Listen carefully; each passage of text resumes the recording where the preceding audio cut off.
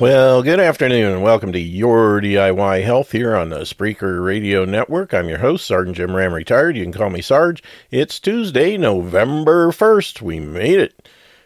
Only 2 months left this year, November 1st, 2022. And this program is meant to provide natural healing information only and is in no way meant to replace the advice of a competent medical professional, assuming you can find one. I search for and present to my listeners natural modalities that simply assist and augment the body's ability to heal itself.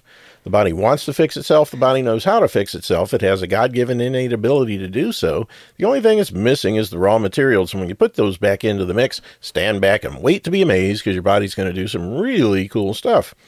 Now you can visit my website at yourdiyhealth.com. That's Y-O-U-R-D-I-Y, like do-it-yourself, health, H-E-A-L-T-H, yourdiyhealth.com. And there's all kinds of information there. All the products we talk about are there, including the TerraCare device, which is featured prominently at the top of the homepage. There's a little about a 5-minute teaser video and a link to my YouTube playlist that has over 80 videos discussing the technology, how it's used, and testimonies of people all over the world who have had fantastic results. Played some on my morning show today. A lady that had a frozen shoulder for a number of years was giving her all kinds of pain, and in one session, I believe, it was taken care of, and she's got full range of motion again. Pretty cool. And none of the doctor's stuff was working. She was taking painkillers and everything, and it didn't do any good. But this thing helped her. It basically just provides the stuff that the body needs to fix itself. That's it. It doesn't do anything in and of itself. It just provides terahertz wave frequencies that the body uses, and quite well, as a matter of fact, to release stem cells and do all kinds of stuff that really, really make a big difference for folks. So anyway, check that out. There's also a downloadable flyer and a brochure that you can pick up. No charge for those things. And as well, there's a link to the dedicated page where you can actually place an order if you want to. Just click the Get Started Now button and follow the directions. When you get to the place where it says amount, it's $350 per device, however many you want order. It's just $350 exactly. And in the remarks box, you put your name. Okay? And if you do that, everything should go through quite smoothly. And there's plenty of stock on hand right now, most of the warehouses, so you should have them within a few days of placing your order, which is a whole lot better than the 3 weeks I had to wait. So anyway, check out the website, hit the radio shows tab, and at the top of the page, you'll see the link to our archive page set up through castbox.fm. And there's also links on that same page to the 2 shows we did down at the Dixie Republic for the Fall for Dixie Festival over the weekend, and all the other shows that we do, as well as Mike Gaddy's Whistling Dixie shows. Those are all up there as well. So enjoy them and share them. People need that information, that history, the real history that Mike puts out based on actual source documents, not somebody's revisionist book or anything else, but just real straightforward history. And it's quite ugly, as a matter of fact. But it needs to be out there for people to know the truth. So anyway, keep in mind the topics discussed and opinions mentioned on the show are those of the host and or guests and don't necessarily represent the opinions of the Spreaker Radio Network, its owners or sponsors, or any of the alphabet agencies out there listening in. Nothing we say in the show should be construed as an attempt to diagnose, treat, or cure any kind of health or wealth issue. It's all here for your education and entertainment purposes only. So as a responsible adult, you can use this show as a jumping off point to do your own research and due diligence to make sure that what you're doing and what you're trying is right for you. All righty then. That being said, keep in mind that tomorrow is the first Wednesday of the month, and as such, we have my monthly retirees banquet, or breakfast, I should say, for my police department guys that I work with. And so I'll be there. I should be home in time or back in time. But in the off chance that I'm not, I can't plug in replays anymore because the system doesn't work that way. But I will do everything I can to be here. And if not, just hold tight, and as soon as I get home, we'll get started. That's the other thing. We do have flexibility with this system. We can do it anytime we want, but at the same time, just hang loose and chat amongst yourselves and all that good stuff. And I'll be back as quick as I can. at the very least, I can get onto this Jitsi room and let people know what's going on. But I should be here in time to do the show. Anywho, that being said, man, there's some crazy stuff going on. I just before the show started, saw a new article. Enzymatic fingerprint proves the synthetic origin of COVID. Again, if you believe in the germ theory, or for that matter, I believe in the terrain theory, which shows that toxins cause problems. And in this case, that's, they could have created not a virus per se, but a toxin that was released environmentally and caused people to get sick. It could also be a result of all the other things, the electromagnetic fields and everything else we're dealing with. But American and German researchers released a preprint paper in bioRxiv the other day that further substantiates the unnatural origin of the Wuhan coronavirus, COVID-19. And I'm just copying this real quick. I'll drop it in the chat room. And I'll also put it on the Telegram channel here real quick as well. There we go. Alrighty then, back to the article. Entitled Endonucleus Fingerprint Indicates That the Asynthetic Origin of a SARS-CoV-2. The paper explains that the most likely origin of the alleged virus is a laboratory and not bat soup at a Wuhan, China wet market, as was originally claimed. And there's another article that says bats are not even being sold in Wuhan at the time when this COVID mysteriously appeared. Similar studies published before this one looked at the matter using a different set of criteria. Researchers involved with those look specifically at qualitative aspects of the virus, such as its visible features. In this latest one, researchers used quantitative methods, first with regard to COVID, just to be clear. This breakthrough method allowed researchers to present what they describe as objective findings that exceed those of similar studies. Another thing worth noting is that this new paper did not rely on any of the other known evidence that suggests the Fauci flu was cooked up inside a building. It avoided taking into account the highly unusual furin cleavage site, for instance, which other scientists say points to a synthetic origin, probably at the Wuhan Institute of Virology. There's simply no way COVID is a random product of nature. For the purposes of this new research, Valentin Bruttel, Bruttel,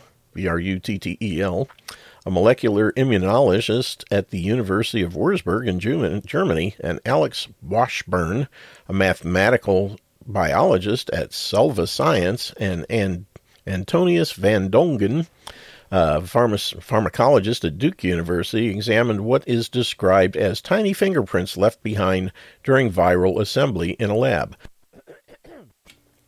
Normally, seamless genetic engineering techniques render it difficult to uncover evidence of manipulation, if done correctly, of course. In the case of the Wuhan flu, efforts appear to have been made to conceal its synthetic origin, but the research team used a novel statistical process to crack the code.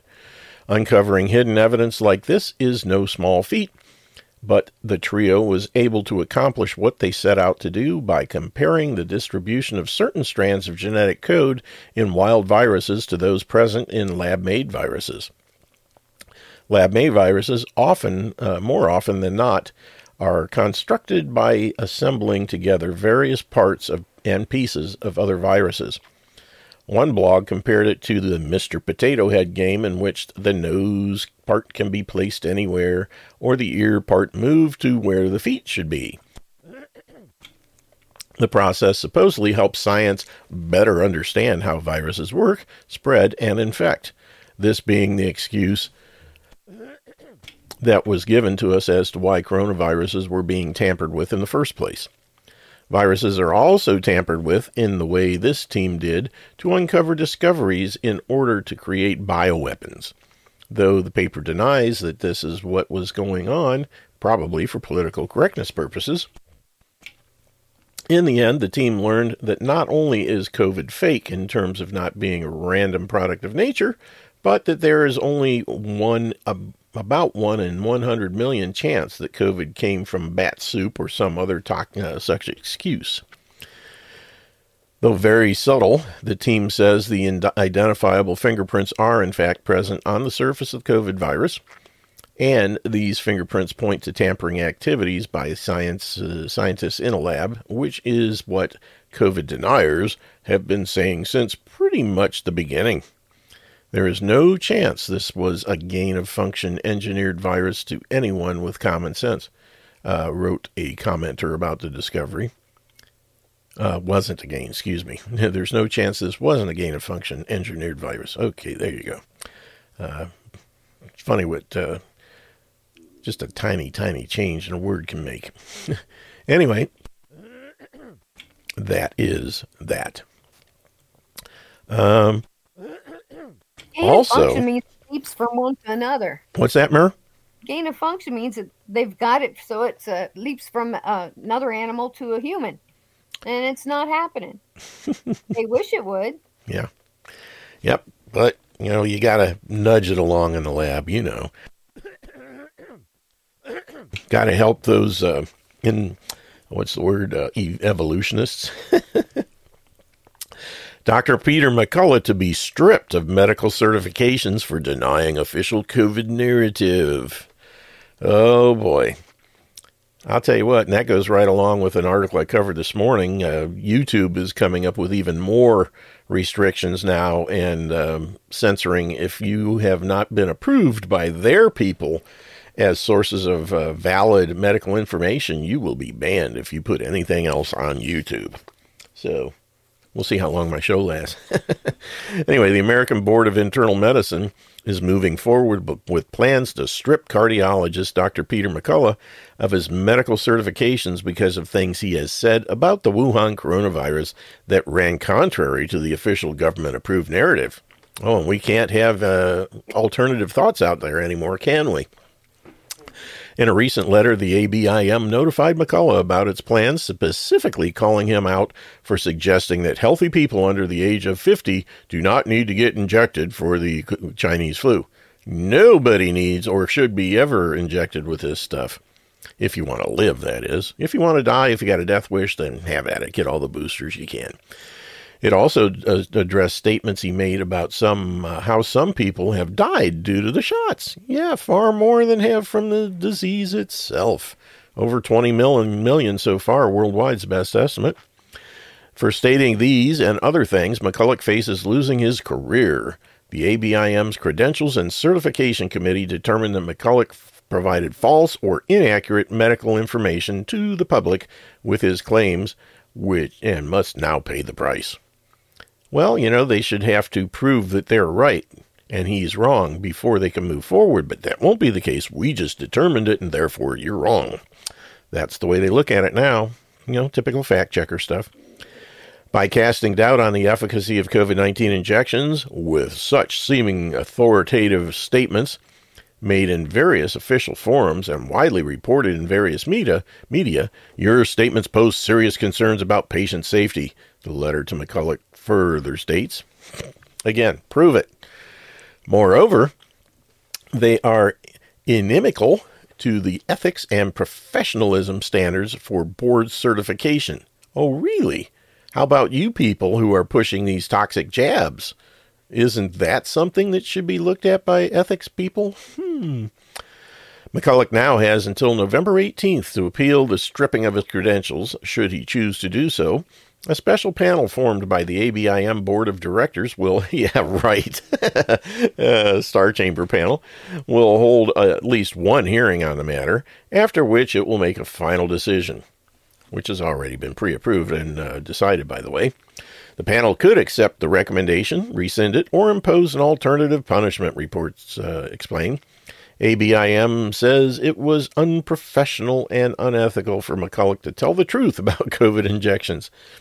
The first sign of possible disciplinary action against McCulloch came back in May when the ABIM first learned that he had made numerous widely reported and disseminated public statements about the purported dangers of or lack of justification for COVID-19 injections. Well, they had their heads buried in the sand. He's been saying it for a couple of years now. They just now found out. Boy, they must have been listening to mainstream media.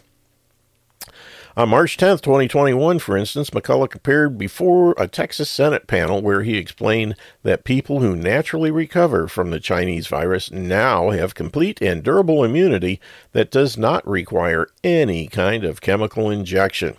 Yeah, we've had studies I reported on over a year ago that showed people that had the original SARS virus 20 years ago, and the genetic makeup between the two is like 20% different or something, and they had immunity to this alleged virus, supposedly, and the variants don't have that much difference between each of them, and it's just crazy. Anyway, McCulloch added during his speech that there is simply no scientific rationale for injecting people with COVID chemicals when they are healthy and under the age of 50. No, anybody, whether they're healthy or not, should not mean there's no justification for giving them a killer shot. Good grief. He's being very conservative, and they're still going after him.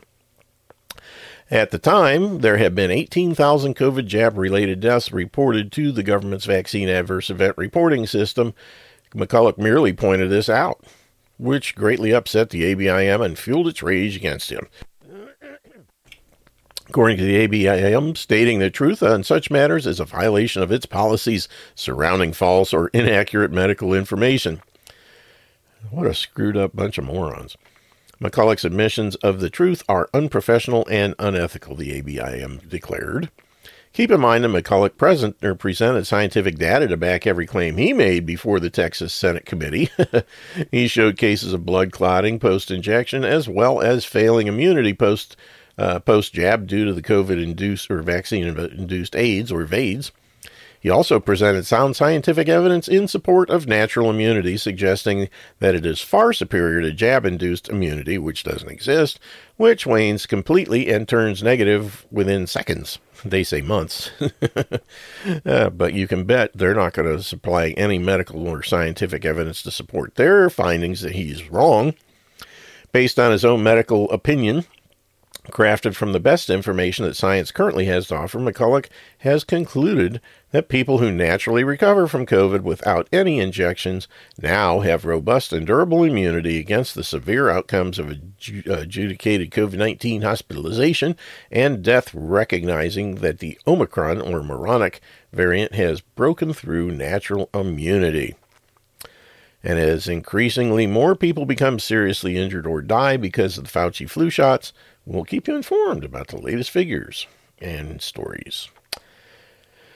Yowza. Crazy, crazy, crazy, crazy stuff. If I may. You may, Robert. Good to hear you, buddy. How you doing? Thank you. I'm doing. Maybe you should have stayed at the Holiday Inn last Saturday. Or the Holiday Inn Express. Womp. The guy you had on yesterday, Ricky, was that the guy who almost succumbed to suicide? Was that who that was? He didn't almost succumb. It's just the things that he was going through lead to suicidal tendencies. Not that he actually did it or tried it or anything like that. He was just severely depressed and had a lot of stuff going on. A nutritional deficiency. But you should talk to him about that. Yeah, I'm hoping to one of these days, especially if he comes to see the horses. Gotcha. And he's the number 2 guy in the country, is that right? He's the number 1 guy in the country at this point. He's built bigger businesses than the folks above him. And yeah, he's the head gyrasticutus, the number 1 earner in the country, and number 5 worldwide, I think he said. And he sponsored. And he's knocking down like $40,000 a month, something like that, and then some. Wow. Yeah, well, God bless that him. was his July numbers, from what I remember. And they just keep going up and up and up because I'm as sure more it is. people come in, Talk about it a guy just who's grows. passionate about what he does. Yeah. And so I caught the last 15 minutes. So I got to go back and listen to it to catch the beginning. I was at work yesterday. Hmm. So I'm sure he had a lot to say. Yep, he did. It was really good. And not only did it help him tremendously, but he also has lots of other people that he turned on to it that also had fantastic results. One being Dr. Sheila Day down in Florida, who is usually the number 2 or 3 recruiter for the last couple of months. And she's just a powerhouse. And she's the one that had the sick child that had the thing where the doctors had amputated her leg, and just a mystery disease. Nobody could figure out what the problem was, and she actually heard about this kid and just told him, "Look, I can help you," not knowing that she couldn't. She just figured she knew somebody who would know what was going on, but everybody she reached out to was just the opposite. We don't have a clue, and that's when he sent her. He'd been bugging her for a while to check it out, and she kept blowing him off, and he finally said, "Here, I'm sending you one, try it." And she figured, what the heck, there's nothing else going on, we'll try it on this kid. And lo and behold, child is off all the drugs, and her life is stabilized, and she's back on track again, minus a leg thanks to the MD community. But, better that than, sticking with them and having cut off all her appendages, which they probably would have done. So what was the disease? Did she ever figure that out?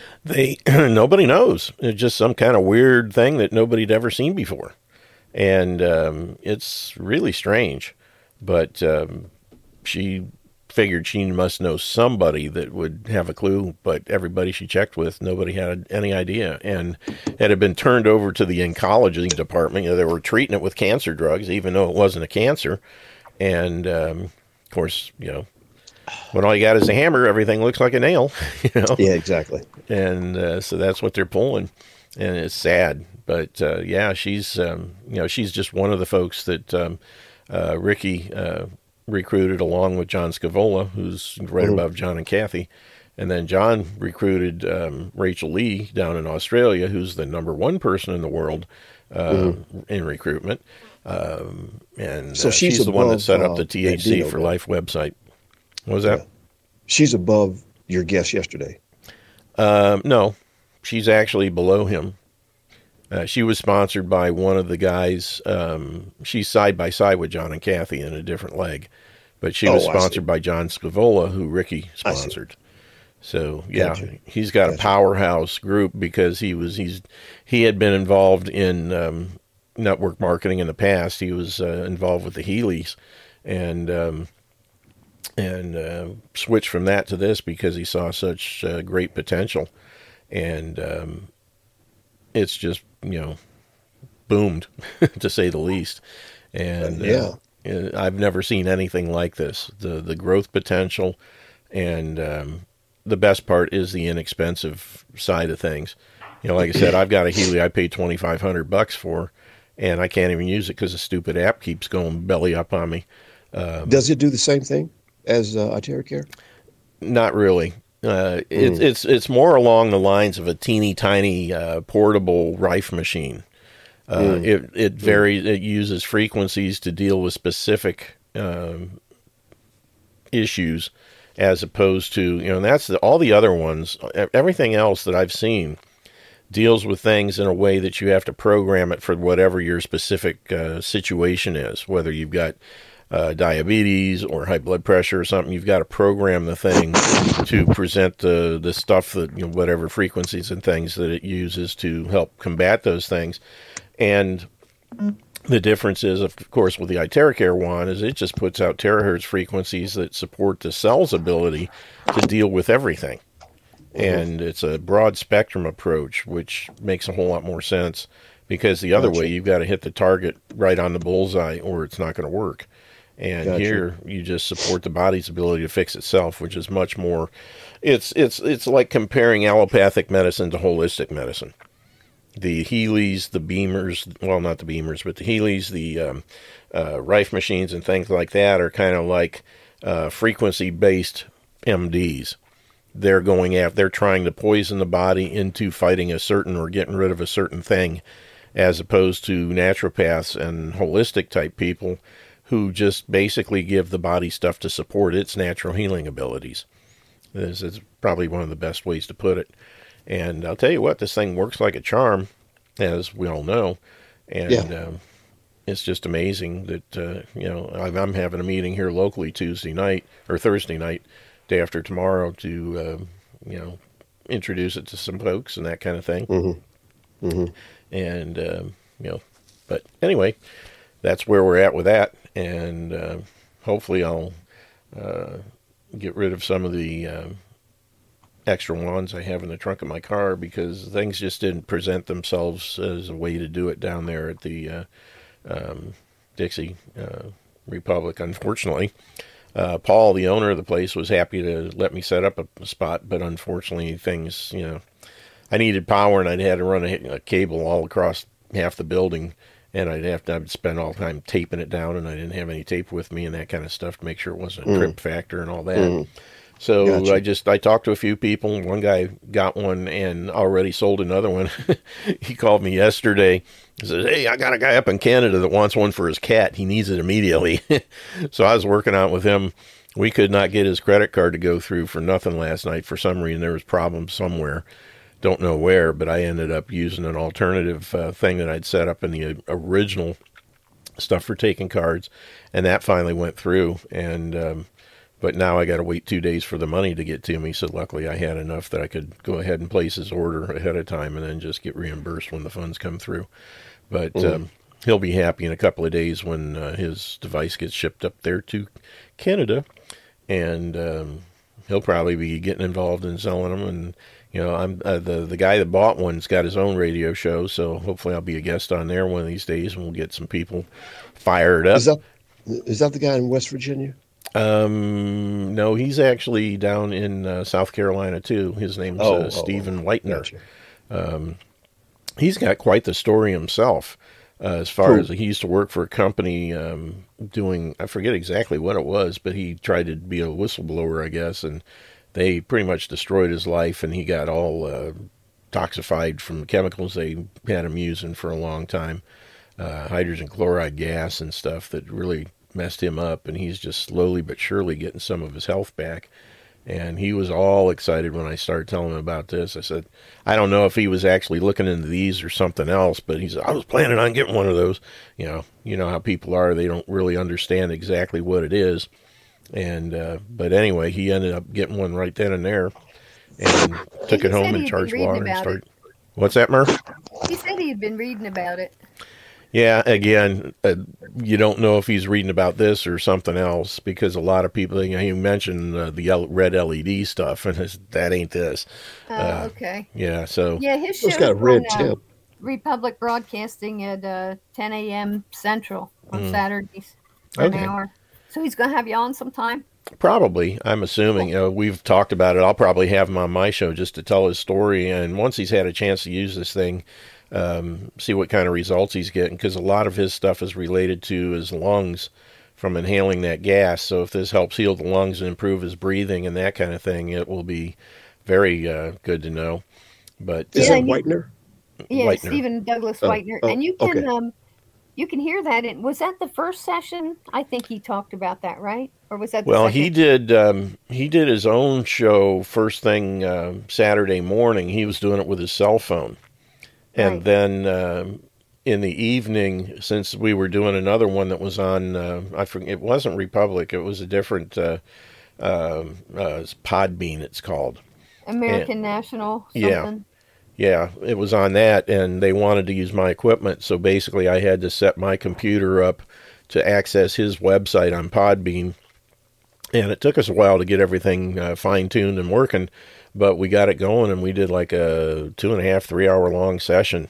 And he and I were kind of like playing back and forth. We started the show at the beginning, and then Mike kind of took over my chair, and he had some other guests come through, sitting down in the other chair. And then towards the end, they turned it back over to me and Steve, and we wrapped things up. And it was really good. And that's what I've got up on my both the Spreaker and the Castbox pages now. The two from October 29th, and it's the second one, but it's the one from the Confederate Corner. But yeah, it was a great program. There was a young guy there, 21 years old, who was like a Mike Gaddy in the making. Mike interviewed this kid, and he was just unbelievable, the knowledge that he had. And he's grown up in the South and found out that he had ancestors who were involved in the on the Confederate side in the War of Northern Aggression, and wanted to research it. And boy, I'll tell you what, this guy was spitting out names of generals and battles and dates and stuff, just like, he's like a mini Mike. Yeah, Mike threw him stuff and he knew it. Oh, I was Almost amazed. Yep. I was sitting right across from that young man, and I'll tell you what, I was just dumbfounded with the amount of knowledge that kid had. It was something to hear. And I think that was in the second. That was the evening show. A couple hours long. Yeah. But the second one you did, I think. That was the second one. And boy, I'll tell you what, it was something. Yeah, because what I was doing was I set it up so that while we were going on Steven's program, I was also live streaming the Spreaker. So my show, the show went both places at the same time. And then I just went in and put in the information about it afterwards. But that was just a phenomenal thing. And that's the same one where we had the coach and Johnny Reb, the guy that owns the leather shop, attached. It's like a little outbuilding, I guess you could say, right next to the Dixie Republic. And this guy, my goodness, he turned out some fantastic leather gear or goods. Made a holster for Mike, and some of the things I saw that he was working on in the shop. Total quality, and it was really cool to listen to him. And then we also, Mike interviewed Paul, the owner of the store, and how he and his wife got involved with it. And she, they were, because of everything else being the Halloween weekend, had people that, telling people, wear your costumes and stuff. She dressed up like Dr. Ouchie. And on her hat, in glitter, it says, "The Vaccinator." And she had this great big monster hypodermic needle with the end of it was a skull. And had little green and blue and yellow bubble type things in it. It just looked scary as all get out. But she did a good job dressing up as, Dr. Ouchie and all that. But it was just a really, really good program. The event was great, and the interviews were phenomenal. And Blackbird 9 was there. We got a chance to talk to him, and I think it was my afternoon show. I got a chance to chat with him, and had a chance. We had lunch together. We both went out and got some beef brisket sandwiches, and oh my goodness, that stuff was excellent. I wish I could have brought that dude home with me. But he had his little wagon there, a trailer that was set up with a smoker.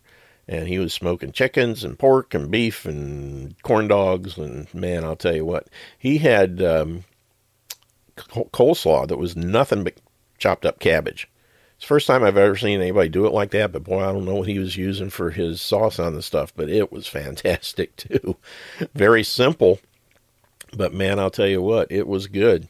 And the guy really knows his stuff, and it was fantastic. But anyway, it was a great weekend. Had a wonderful time. And, thanks for putting that stuff for Steven in there. Yeah, I don't know how long that one is. Doesn't give a time, but it's the one of the ones from down there. I think it was about an hour. That's probably his, the one he did early in the morning.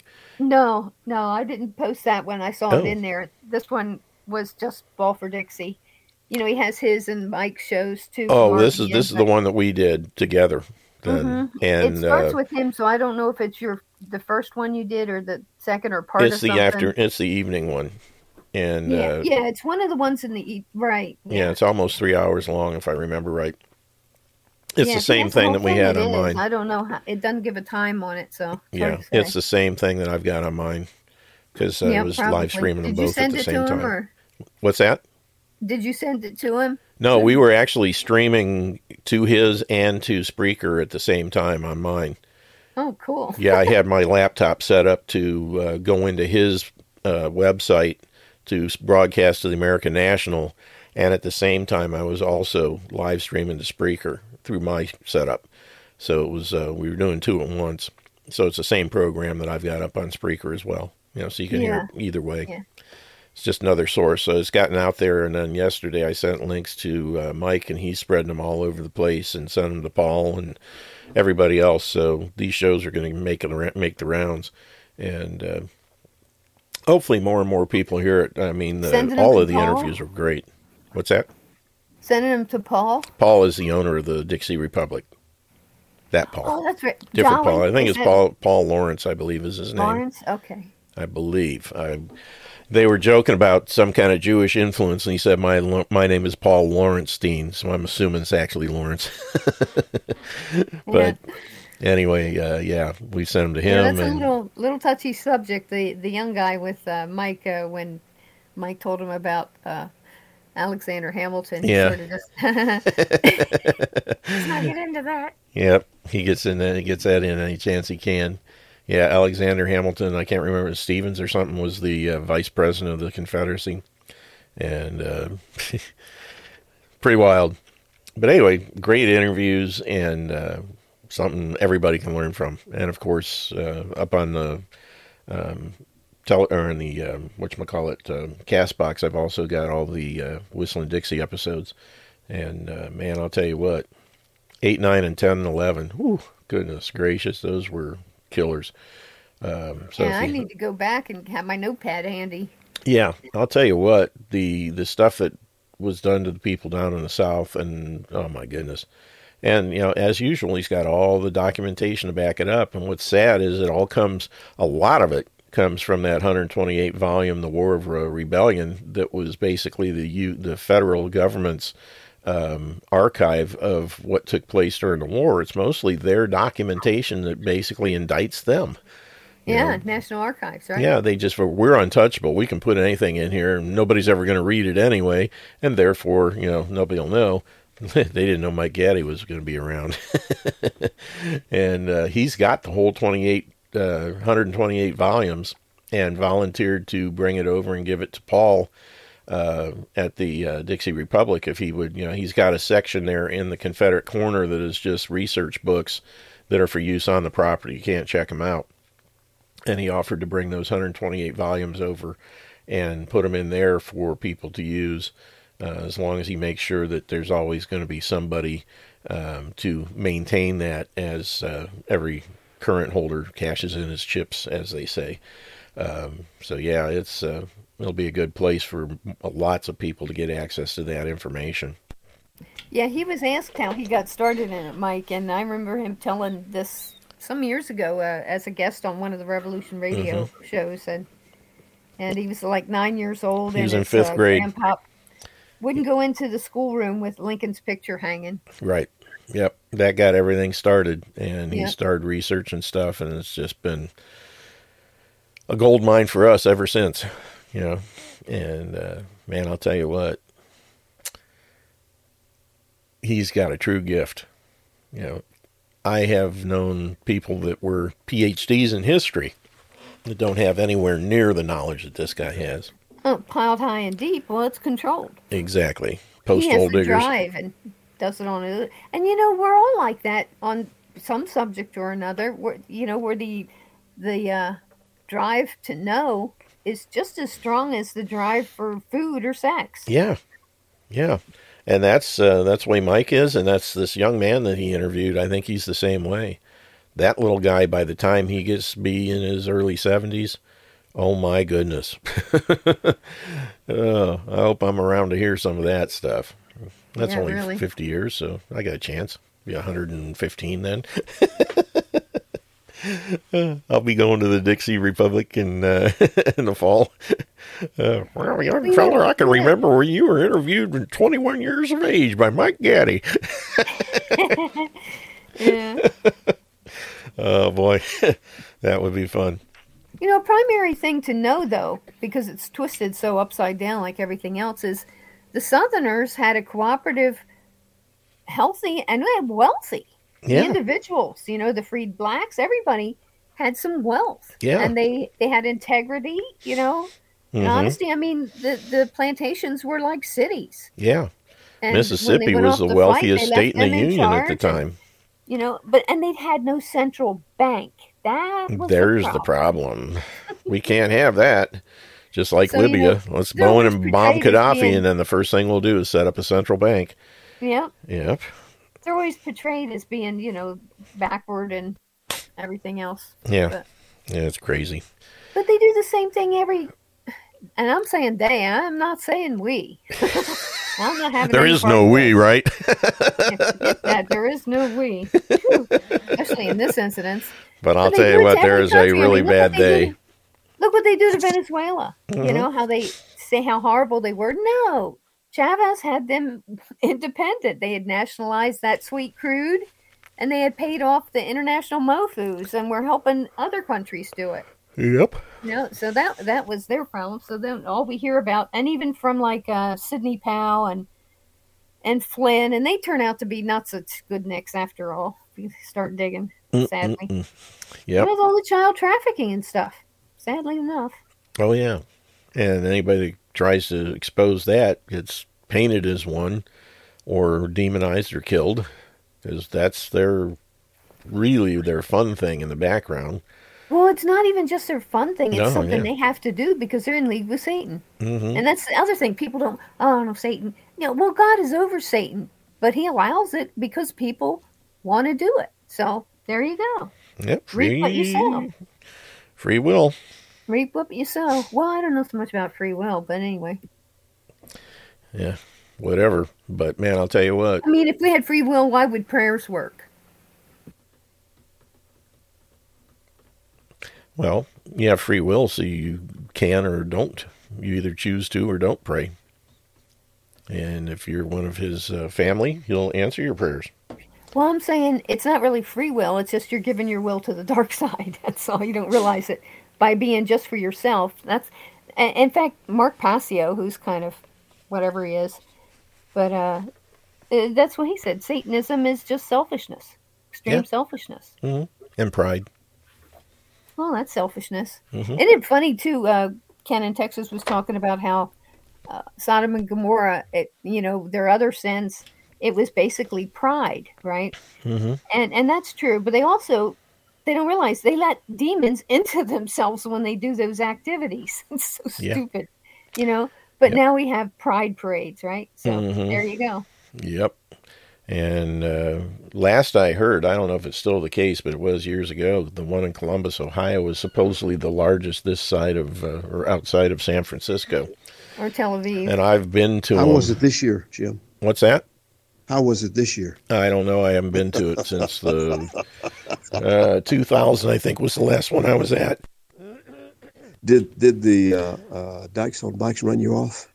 Well, they didn't run us off when we were there. I just chose to not roll in that stuff anymore. 2 years of it and seeing the crap going on, that's enough for me. But it was enough to convince me of certain businesses that I would never support, like Target and Donato's Pizza, Starbucks. which is local. Starbucks. Yeah. But Starbucks wasn't in the parade. They, it's just the idiot that their executive vice president and statements he's made at their shareholders meetings. Mm-hmm. If you're not in favor of homosexual marriage, then we don't want your money. I said, okay, I guess we're in agreement. That's Firefox. That's Firefox too, and the co-starter of that started Brave because of that. Mm-hmm. Yeah, he left there because they were pulling the crap they were doing. The search engine? I mean, the browser? Yeah. Really? Mozilla, the company that was, is the one that developed Firefox, had gone over to the dark side, and the guy that developed Firefox left there and created Brave, and after that, Dissenter, as options because he was sick of the garbage that those other people were pulling. Wow. Yeah. Yeah. Wow. It's everywhere. And, Steve Bannoon, too, talked about the largest gay pride I hate that word. It's morally insane is what they used to call it Yeah, it's in their own it's exactly manuals, you that. know. I mean, they say, "Oh, it was a mental illness." Well, what did they call that mental illness? It was moral insanity. Okay, can we go back to that? Hmm. But they in their parades over there, and they never reported it. But the sewer cover blew off, and crap rained down on everybody. What blew off? Sewer cover. Yeah, like a Oh, manhole wow, cover. really? God has a Hmm. sense of humor. He does. He does. Well, I think pride goeth before the fall, and that's probably where that name came from. Yep. So, Yep. yeah, yeah, God's favorite sin. yeah. It'll be their least favorite. Hmm.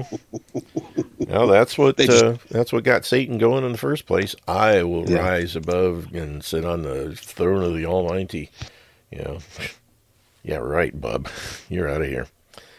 And it's sad, but that's what we get when we hook our cart to the wrong horse, as they say. But yeah, great time over the weekend, and I encourage everybody to listen to those replays. They're all up on Castbox and on Spreaker, so you can catch them there. All except the first one that Steve did. I don't know where that, and I'm not sure where Mike's show that he did because he was sitting out in his car with his phone plugged in because the battery went dead. Not sure where that one was put or uploaded to. It may be another It's on Podbean. American National. It's also on RBN Archives. Okay, good.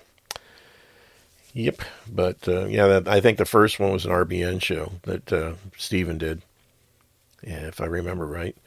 And And that's both of those places also. yeah, pretty interesting stuff. And What's great. this American National site you're talking about? It's on Podbean, and I put it in the chat room. Oh, yeah, okay. there's a link in there. Yeah, but we can say it on air so people can find it, I guess, too. Yeah, American National Radio Network.podbean.com That's it. /e/live-from-the-Dixie-Republic-1029-2022 / Don't ask me to repeat it. Listen to the recording or go in the chat room and click the link. Yeah. But anyway, yeah. Good time was had by all. And I'll tell you what, that brisket. I'll tell you, that was good. I could have sat and ate that all day long, man. They never gave the name of the 21-year-old, did they? I think, I'm trying to remember if it was put out on any of the shows. I think it was, if I remember right, I think I listened to it. I was listening to both of them on my way home the other day. And I think at one point somebody mentions his name, but I can't remember. I think it was just gave his first name. Yeah. But I can't remember what it was. Either that or Steven knew it yesterday when I was talking to him on the phone. I can't remember which. But I'm sure we can probably find out. And the other thing that was really cool, I don't know if I mentioned this, there was a group from Clemson University there. And one was a young lady who was black and really enjoyed herself. And Mike had a nice chat with her and gave her his phone number and email address and told her anytime she needed any information, call him and he would make sure she got it. But she was very knowledgeable and beautiful young lady, and definitely was there with friends and made a whole bunch more friends while she was there, which by her own admission. And I'm sure is going to go back home and tell all of her other friends, hey, this is a good bunch. You need to go check it out.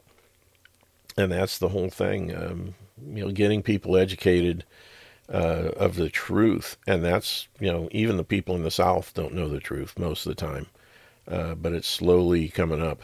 And they actually had a video that they showed. They raised the largest Confederate flag in South Carolina. Big thing, was 30 foot by 50 foot. They had a video of it, and I think it's on, if you go, I believe it's on YouTube. You can find it, just large Confederate flag hoisting or something, but they actually did it a couple of days before the event, and it was pretty neat.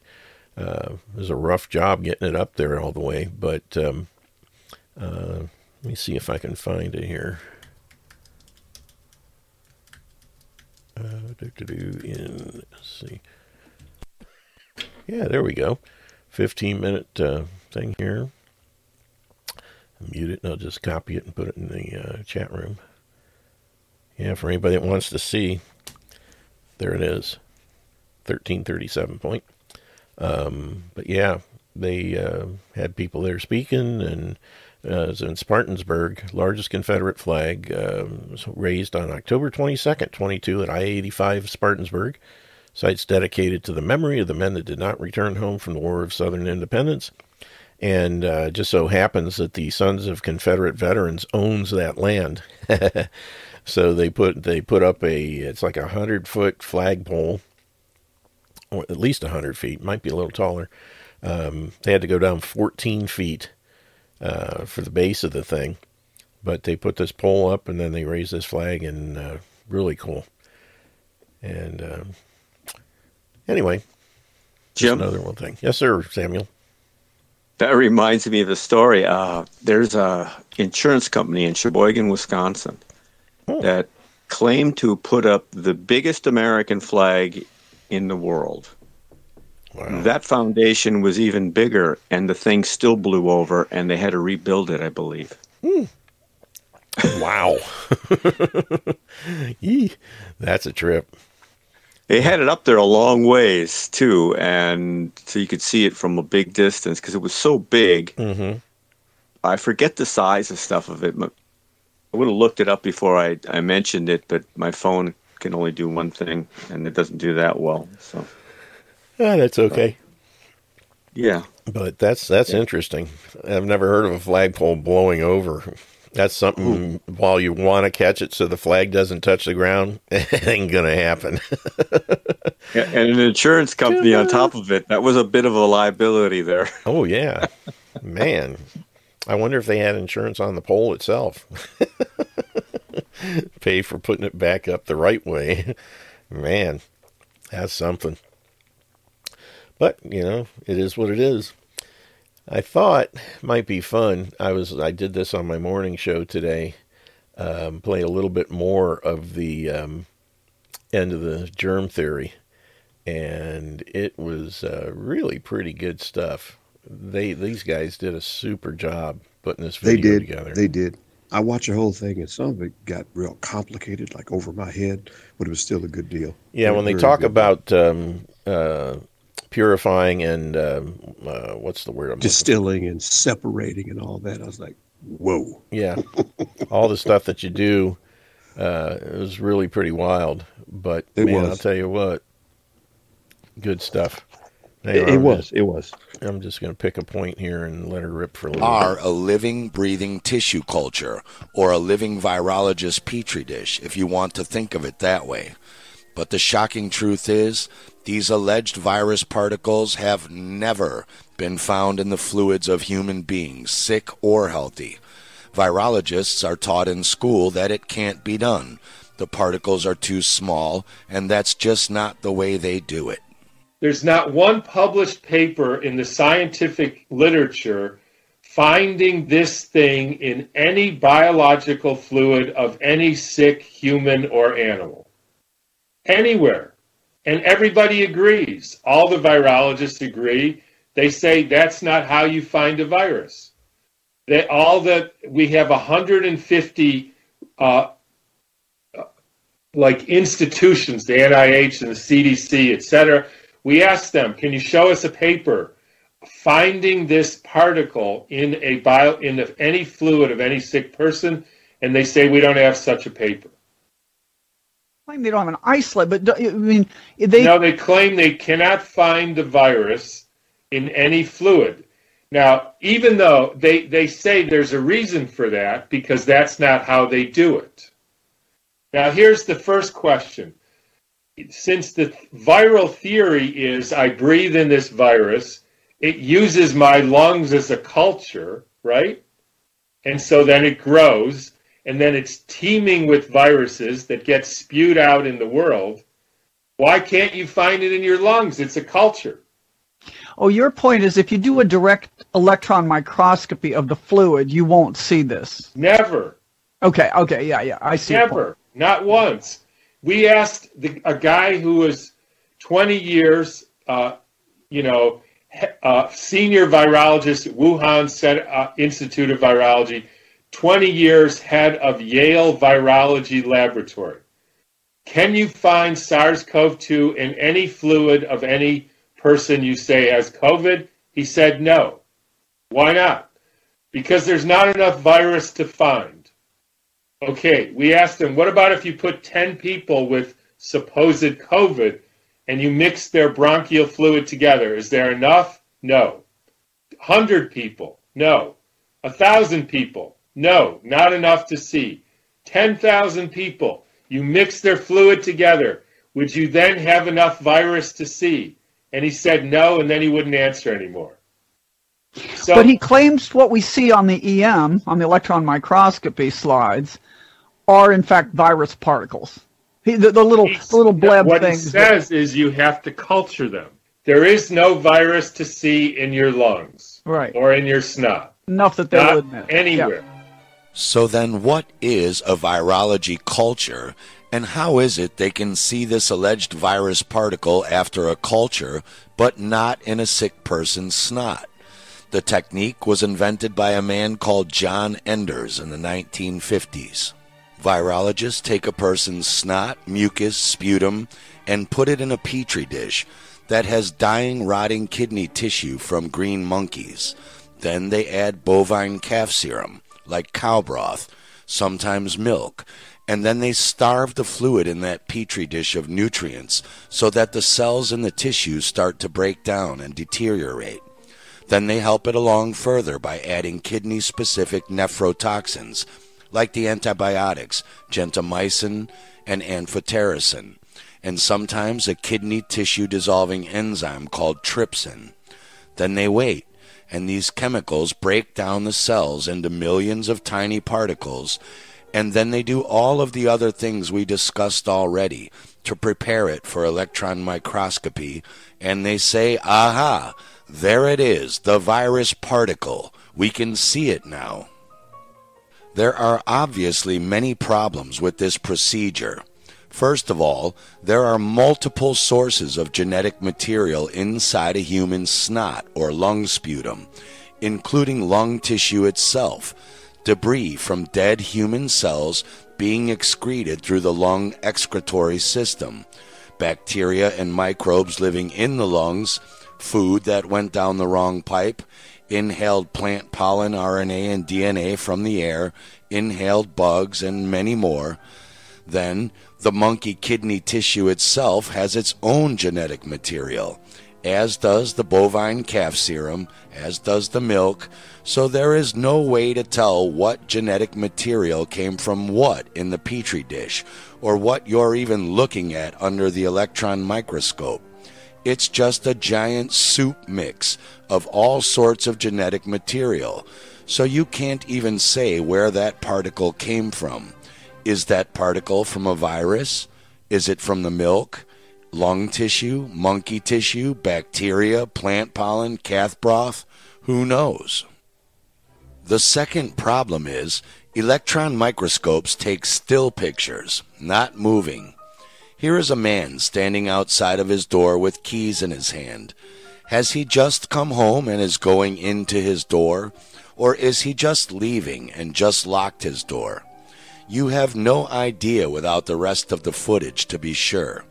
So did these particles go into that cell, multiply and explode out of it, or did the fact that the virologist just purposely put a bunch of chemicals in a petri dish that purposely destroy and break down the monkey kidney tissue, milk, bovine serum, human lung tissue, dead cell debris, bacteria, pollen, and other cells in that petri dish, and cause the cells to break down into millions of smaller garbage particles as the cell died, and that's what those particles really are, dead cell debris. Cytopathic effect is just a theory.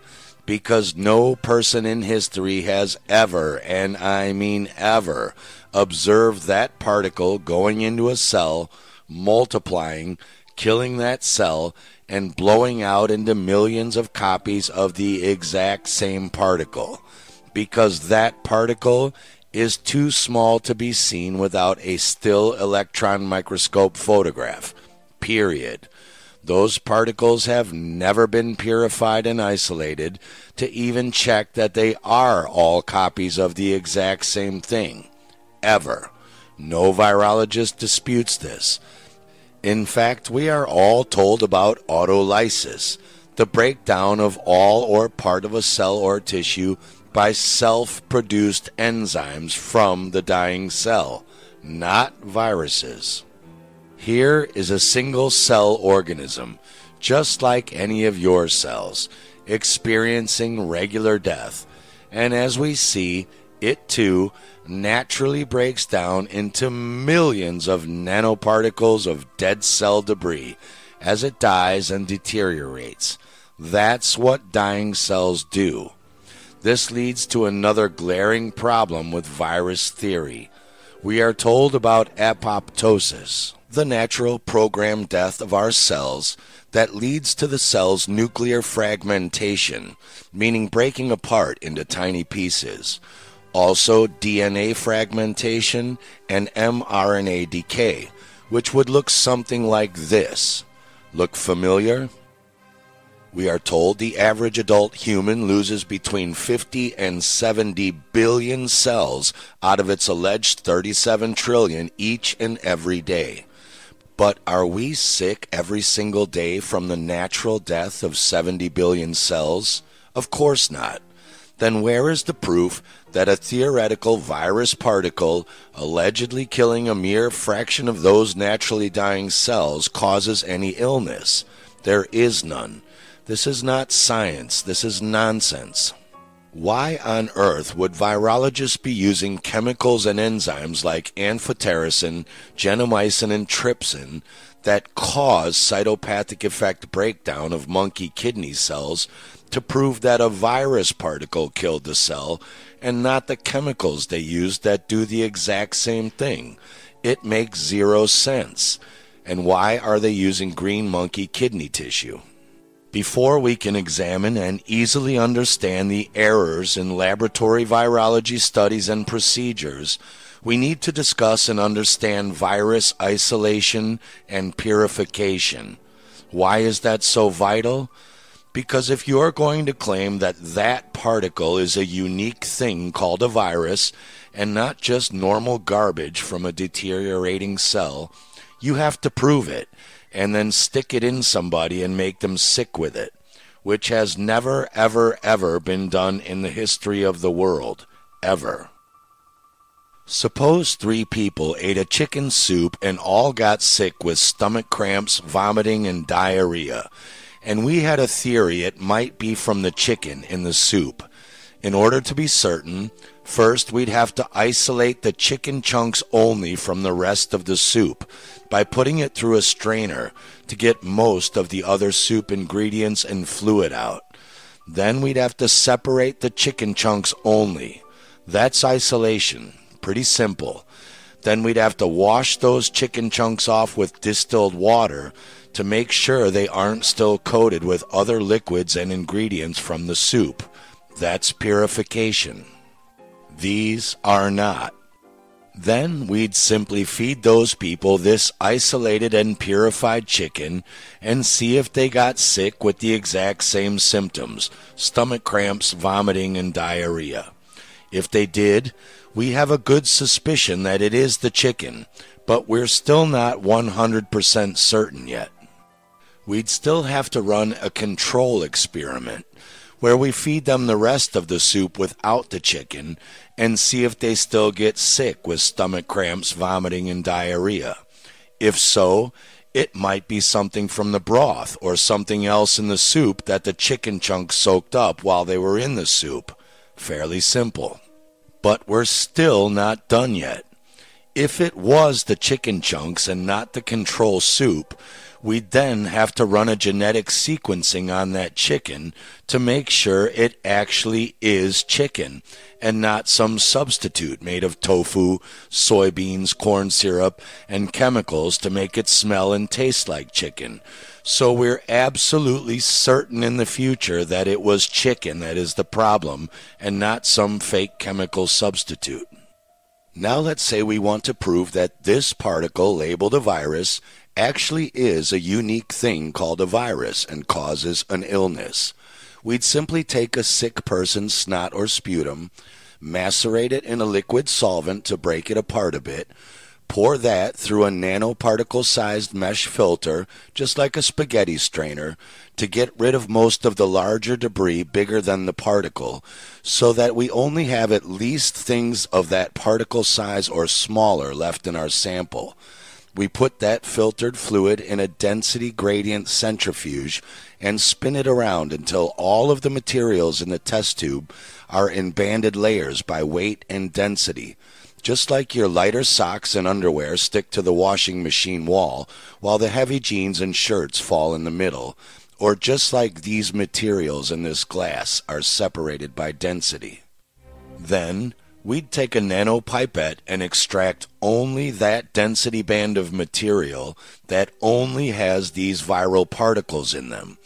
And we have to genetically sequence them using either the Sanger method or the Maxim-Gilbert method to get the full genome, or see if that particle even has a full unique genome, to make certain we actually have some kind of unique virus particle and not just broken down partial fragments of normal everyday genetic material from the thousands of other things in the snot or sputum sample.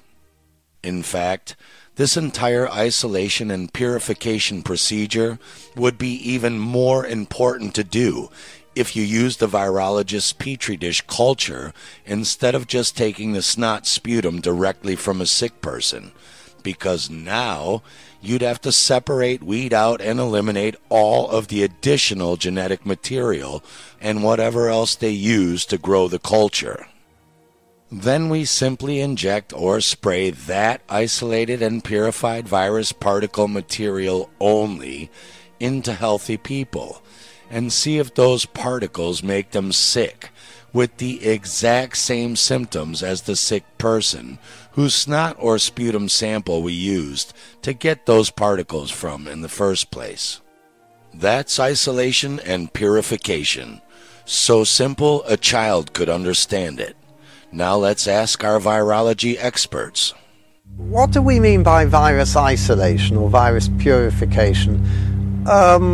These are jargon words in virology, and they're not very precise. They mean different things to different people. Now, Dr. Gallo and Dr. Fauci talked a lot about isolation and purification. Can you tell me what the difference is between the two? Isolation, what was it? Isolation and purification. Of the virus? Yes. Well, you isolate a virus by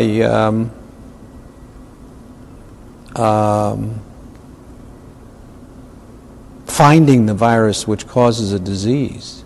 And you purify a virus by making just by purifying it so you get a pure virus. Okay. I don't understand what the issue. They interchange the two, and I wasn't sure I see. If it was the same thing or if it was two totally different. No, it depends on how they use it. Okay. Can you explain the process of HRV isolation? Well, didn't Dr. Gallo do that? I mean, he actually isolated it. So, yeah. I mean, why should I do all of this? This is all textbook stuff you're asking me. I'm not quite sure what's behind your question about isolation. I don't want to be your textbook. You know? I got other things to do. Now, in their defense, it would appear that virologists are taught in their school and training that these virus particles are too small to isolate and purify and run a full Sanger or Maxim-Gilbert genetic sequence to prove that it is a unique thing and not just partial genetic material from regular cellular debris. And that may have possibly been true before the 1970s, but that has not been the case for a long time now. And yet nobody has ever isolated any virus and sequenced an actual genome, let alone make a person or animal sick with the same symptoms by injecting or spraying those particles only with no other poisons, rotting flesh, or contaminants, ever. These so-called Petri dish virus particles that they see under electron microscopes are usually around 50 to 140 nanometers in diameter. Yet, when we look at a bacteriophage, they are anywhere from 28 to 200 nanometers in total height. And yet the capsid, where their genetic material is contained, is only 28 nanometers in diameter, much, much smaller than an entire virus particle. And yet scientists have isolated, purified them, and sequenced a full genome for them. Then we have exosomes, which are packets of protein, messenger RNA, and microRNA that are believed to assemble inside of a cell and then leave the cell to communicate with other cells in the area, among other functions. And exosomes are only 30 to 200 nanometers in diameter, nearly the exact same size as so-called 50 to 140 nanometer virus particles, and as you can see, nearly indistinguishable from alleged virus particles under electron microscopy. And yet, Dr. Andrew Kaufman sent me a paper showing that exosomes too have been isolated from blood plasma, purified through density gradient centrifuge, and even genetically sequenced. Which brings us to the nanotechnology industry and IBM, who has recently unveiled the world's first 2-nanometer chip technology for semiconductors, able to not only manufacture 2-nanometer nanosheets, but also to attach them to nanochips. So let's put this in perspective. Are we really to believe that scientists can isolate, purify, and genetically sequence exosomes the same size as alleged virus particles, also isolate and genetically sequence the capsid of a bacteriophage that is literally the size of just 2 spike proteins on an alleged virus particle, and IBM can manufacture a 2-nanometer sheet 70 times smaller than an entire virus particle and attach it to a nanochip? But virologists can't find this giant particle in any person or animal's lungs or sputum, and even when they manufacture this particle in a petri dish, they can't then isolate, purify, and genetically sequence them? Really? It is painfully obvious that they are discouraged from doing so, because it will prove that these particles are not unique organisms called viruses, but just broken down fragments of dead cellular debris with identical partial genetic material from the broken down cells they come from. The pharmaceutical industry stands to lose tens of trillions of dollars in vaccine, cold and flu remedy profits, and over 20,000 prescription drugs to treat lifelong vaccine-caused allergies and illnesses. If the truth ever gets out to the public that viruses don't exist and the germ theory is a debunked fraud. What fraud? The purposeful creation of fictional, computer-generated in silico virus genomes in order to purposely abuse and misuse PCR tests and antigen or antibody tests to con the public into believing they have somehow caught a fictional contagion that they need medicated or vaccinated against. Whether a person is expressing so-called symptoms of a detox, toxemia, or nutritional depletion, or feels completely healthy, the only reason they believe they have caught a theoretical virus is because either a PCR test or an antigen test has told them so. But very few people even understand what these so-called tests really are, or understand that they can detect no such thing as a hypothetical virus particle. That's not what they do. That's not what they are designed for or how they even work. So let's use an easy-to-understand analogy for PCR misuse. If we had no idea how tall you were and wanted an exact measurement, we'd use a tape measure that is long enough to measure your entire height in one go. We'll call this first-generation height sequencing. We wouldn't use a regular ruler because it isn't long enough or accurate enough to keep stacking and get an exact measurement, but it is good enough for measuring your feet, shins, knees, thighs, hips, part of your torso, your neck, and your head. And once we knew your exact height with the tape measure, we could closely reproduce that by adding together all of the body part ruler measurements, making a few small errors, but getting pretty close. We'll call that next generation height sequencing. Now let's replace height with a full genome. The DNA strand of all living things is allegedly made up of different sequence combinations of only the exact same 4 basic molecules called nucleotides, A, C, G, T. And the RNA of all living things is allegedly made up of A, C, G, and U instead of T. The total number of these 4 basic molecules and the different sequence orders they appear in the DNA or RNA genome determines whether you are a wolf, a sea cucumber, a tree, or a human. Pretty simple. Scientists claim that the full human genome is 6.4 billion base pairs long of sequence combinations of ACGT, and though they've never isolated one and checked, virologists claim that the full genome of an alleged virus particle is around 30,000 base pairs long of different combinations of ACGU for its alleged RNA genome.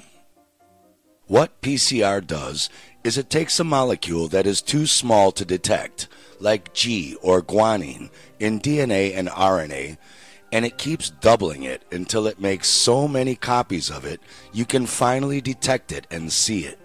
If you start with just one guanine molecule and double that 31 times or cycles with PCR, you will now have 2.1 billion guanine molecules that you can now detect and measure. PCR was originally invented by Dr. Kary Mullis for early cancer molecule detection, since tissue biopsies took too long to get results and delayed early detection treatment.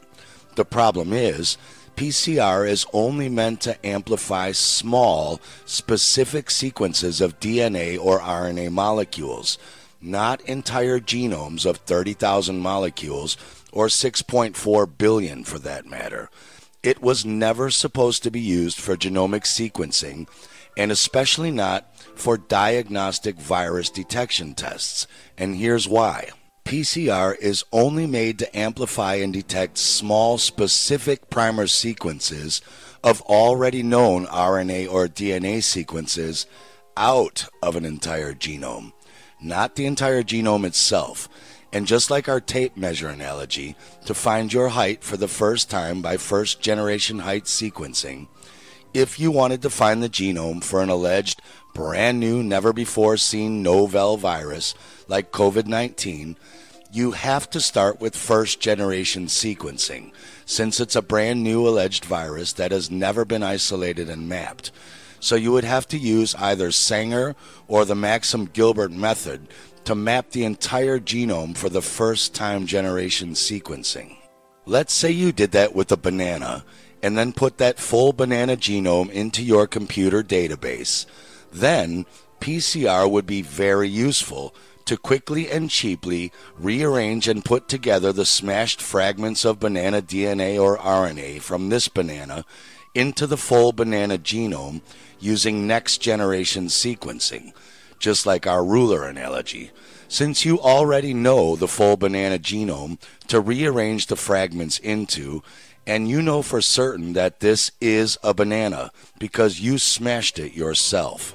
The problem is, virologists aren't taught how to do this when they get their silly costumes. Instead of isolating and purifying this particle and running a first-generation genomic sequence with Sanger or Maxim Gilbert, they are taught to create a make-believe fictional in silico genome inside a computer.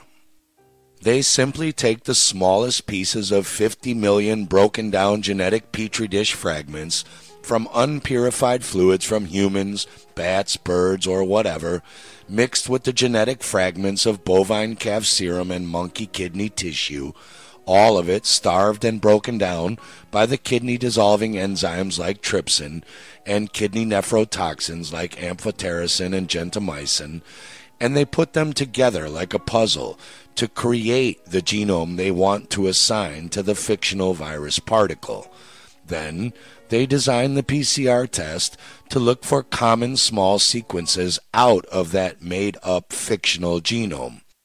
They then do PCR tests, which have never been standardized against having found a virus in the first place. So they have no idea whether any of these segments are unique to anything because they've never isolated and pulled out the genome in the first place. And so you could ask, so where do they get the genome? They get the genome because they take some of these segments, they find that they attach to certain pieces in this brew, and then they put those segments into a computer, and it makes what they call an in silico genome. In silico is a fancy word for theoretical, which is essentially a synonym for the word imaginary, which is essentially a synonym for the word make-believe. So, and they standardize this in silico genome against the first SARS virus, which was made in exactly the same way with an in silico, i.e. imaginary genome of an imaginary virus. So then they say, this is now what the new definition of isolation means. We find these pieces of genetic material in this brew that contains, first of all, unpurified snot, and then broken down tissue that contains the exact same kind of sequences and genetic material as does the virus, because it's never been proven that there's anything unique about any of the sequences.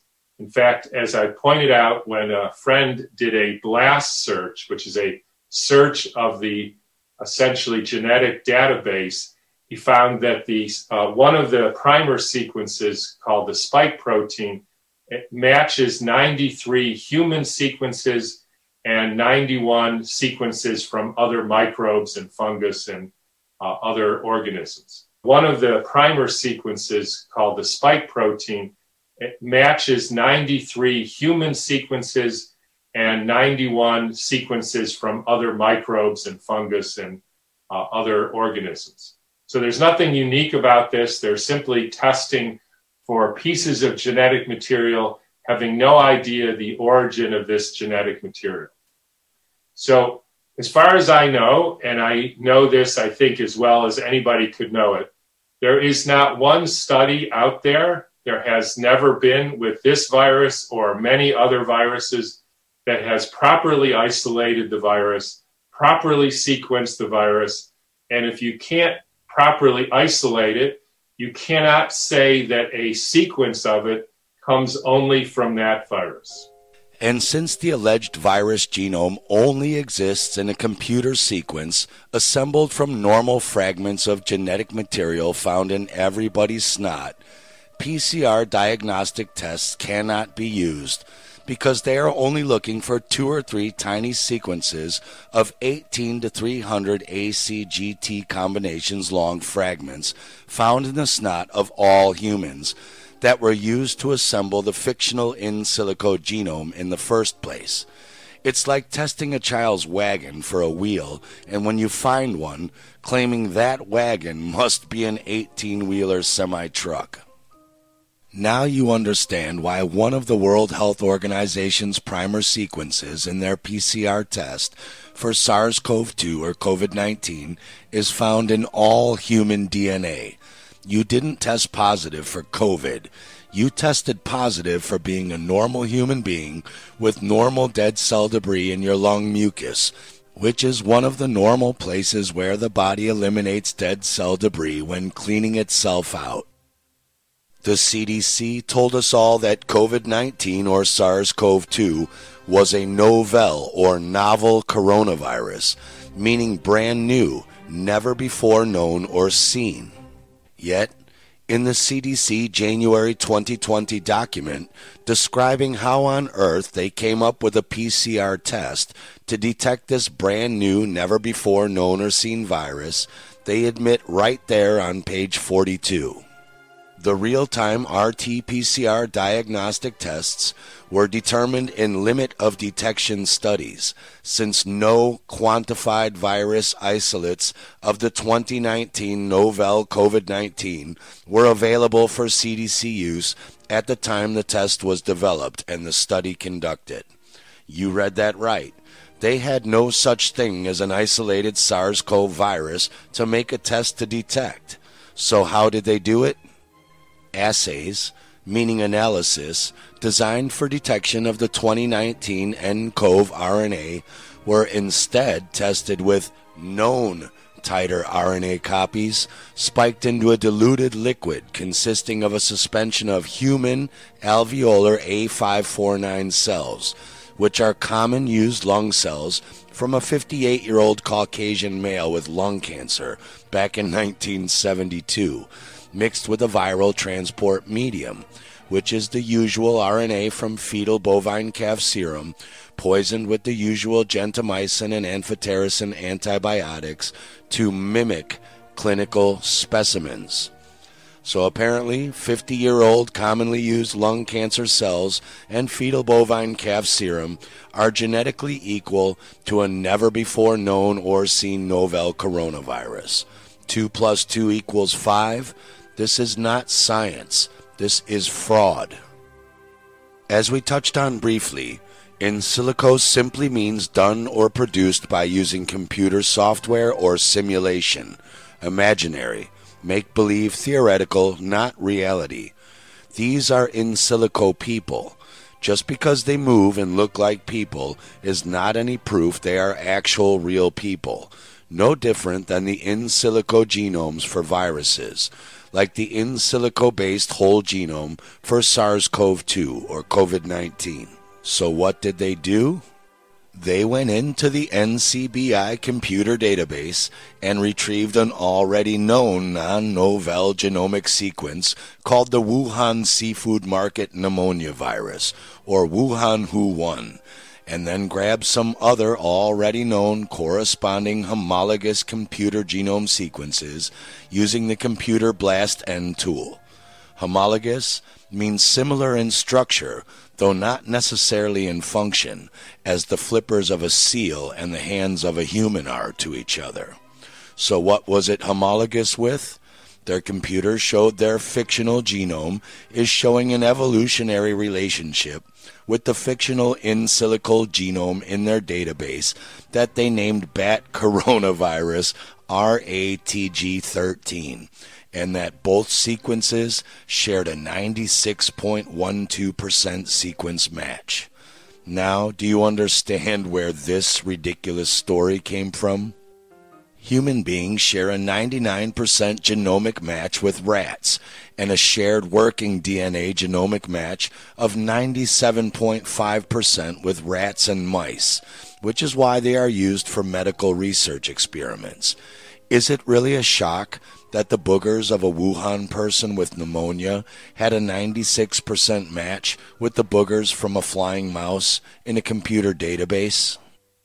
It is also important to know that because they are using PCR and next-generation sequencing to assemble the 50 million partial fragments of broken-down genetic material in these virology petri dishes into their fake, fictional in silico virus genomes, and because 31 cycles of PCR doubling on a simple 5-molecule fragment like AACCG will now create 4 billion A's, 4 billion C's, and 2 billion G's that aren't really there in real life. When you try to piece these sequences together to create your genome, It gives the computer unlimited artistic liberties to find any sequence it wants anywhere in this petri dish, because the PCR itself creates unlimited molecule sequences that aren't really there. This is called de novo sequences. Imagine if the lotto came out and said, tonight we're going to draw 56 million numbers, and if your 6 numbers come up in a row anywhere in that sequence, you win. And because you have every possible nucleotide sequence to work with. So you can make whatever you want.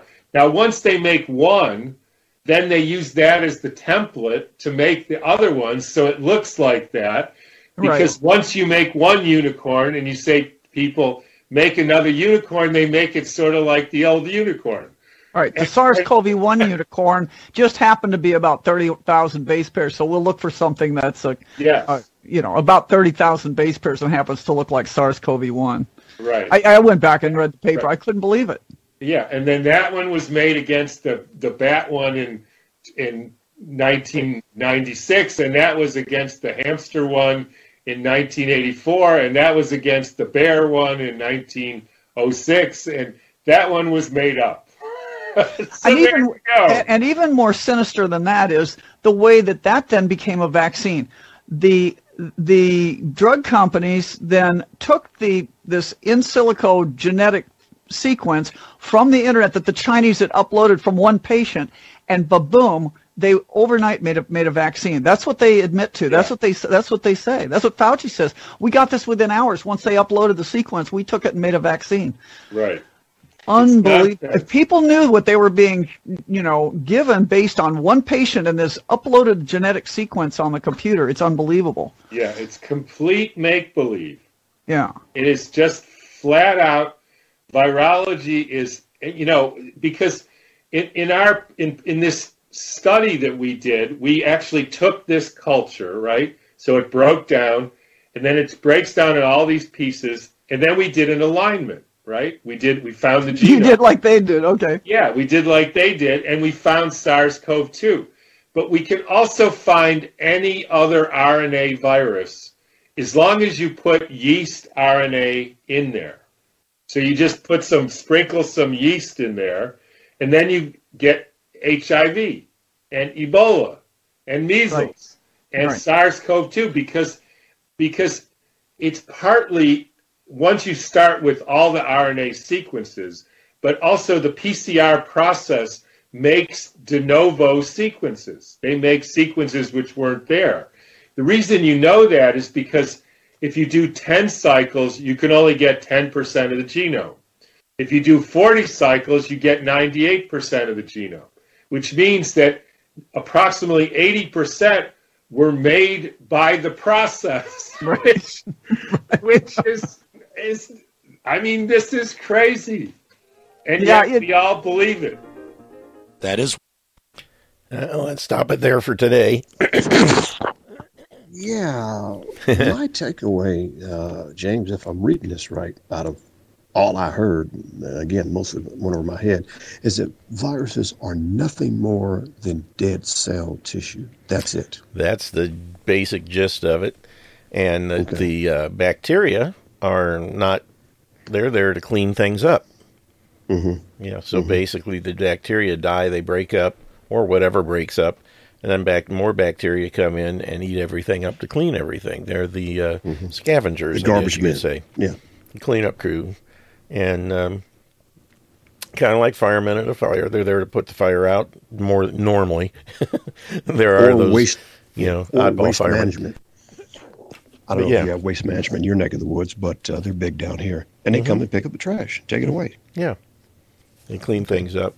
But they don't, and the biggest takeaway from all of this is all that's coming together to say, for years they've been claiming all this junk, but no one has ever, in the history of mankind, proven that these things make people sick. That's the bottom line. They're there, but they don't make people sick. And they can't survive sunlight or oxygen. No. The other thing I heard as a theory, or not really just a theory, but the cells make soaps and solvents to clean up their problems with being overloaded with environmental sludge. And that's what the viruses are. They're these soaps and solvents. Soaps if it's minor, solvents if it's more drastic, to clean up the environment within the cells. Ain't it wonderful?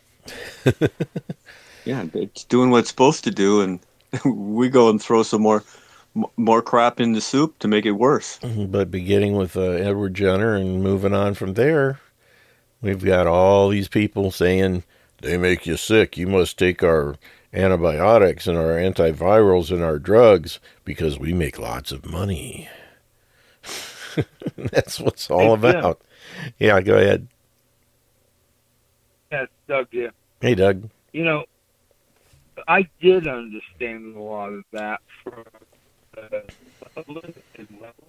Uh-oh. And because I'm a builder, okay, one of my skills is carpentry. Mm-hmm. And so I work in a lot of the stuff I do in 1/16 of an inch, which is small. Okay, you half that each time, but I basically work on 1/16 of an inch. Well, what impact? Well, first of all, this information was very cogent, and I believe whoever put this together was intelligent enough to put it in a layman's language. Yeah. Okay. Yep. So it really made sense.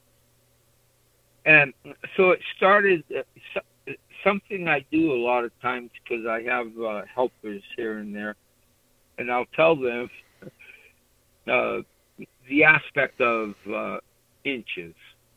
Okay.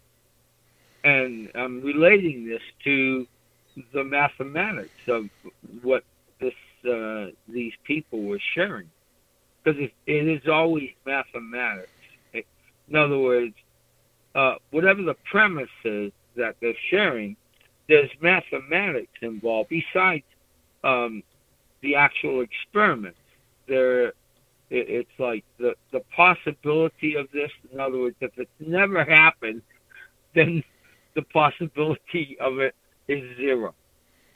And so I've shared with people, let's say, for instance, you want to build a 1 foot square little box, and it has to be perfectly 1 foot square from the bottom to the top and from each side. So 1 foot is if our Western measurements are in 1/8 inches. So 1/8 of an inch, 8 of them makes 1 inch. And then if you want to make a foot, then it's 8 times 8. So it's 64 eighths. 8 times 12. 8 times 8. An eighth of an inch makes, you put 8 eighths together to make 1 inch. Then you multiply that by 12 to make 1 foot. Oh, by 12. Sorry. Yeah. Or 96 eighths. No, I'm sorry. Yeah, 96 eighths. Thought you had me there, didn't you? I am listening. No, you got me. So anyway, so you got 96 eighths in a foot. Mm-hmm.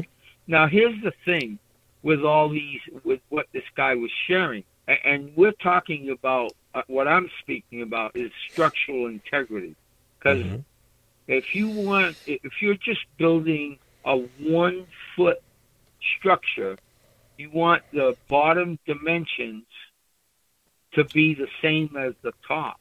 Right. Okay. And each side, you want it to be the same. Mm-hmm. If you're 1/8 inch off, in a foot, you're going to be 1 inch off. Okay? Right? Well, you're going to be more than that. If you're an Yeah. eighth inch off with each one, you're going to be a foot and a half off. Yeah, I was figuring or an inch and a half off. 64. Excuse me. You're going to an inch and a half off. An inch and a half. Yeah, well, you're good. So now, if figure building a Build back 10-foot better. building. Yeah. What you're Figure building describing, a 10-foot. Go ahead. what you're describing is the difference between precision and accuracy. Yeah, measure twice, cut once. Yeah, well, anyway, what I'm saying is, if you're a little bit off, just 1/8 of an inch, if you're building a 10-foot building or a 20-foot building or a 40-foot building, Yep. it affects the structure. But the creation of these cells and the body and everything has been precisely done so that there is no measure of error in it. But what these people who are just making stuff out of, their minds, none of it is science, none of it makes sense, and it's an error. The same as if you're 1/8 inch off in building a structure, it weakens the structure if you're 1/8 inch off. Mm-hmm.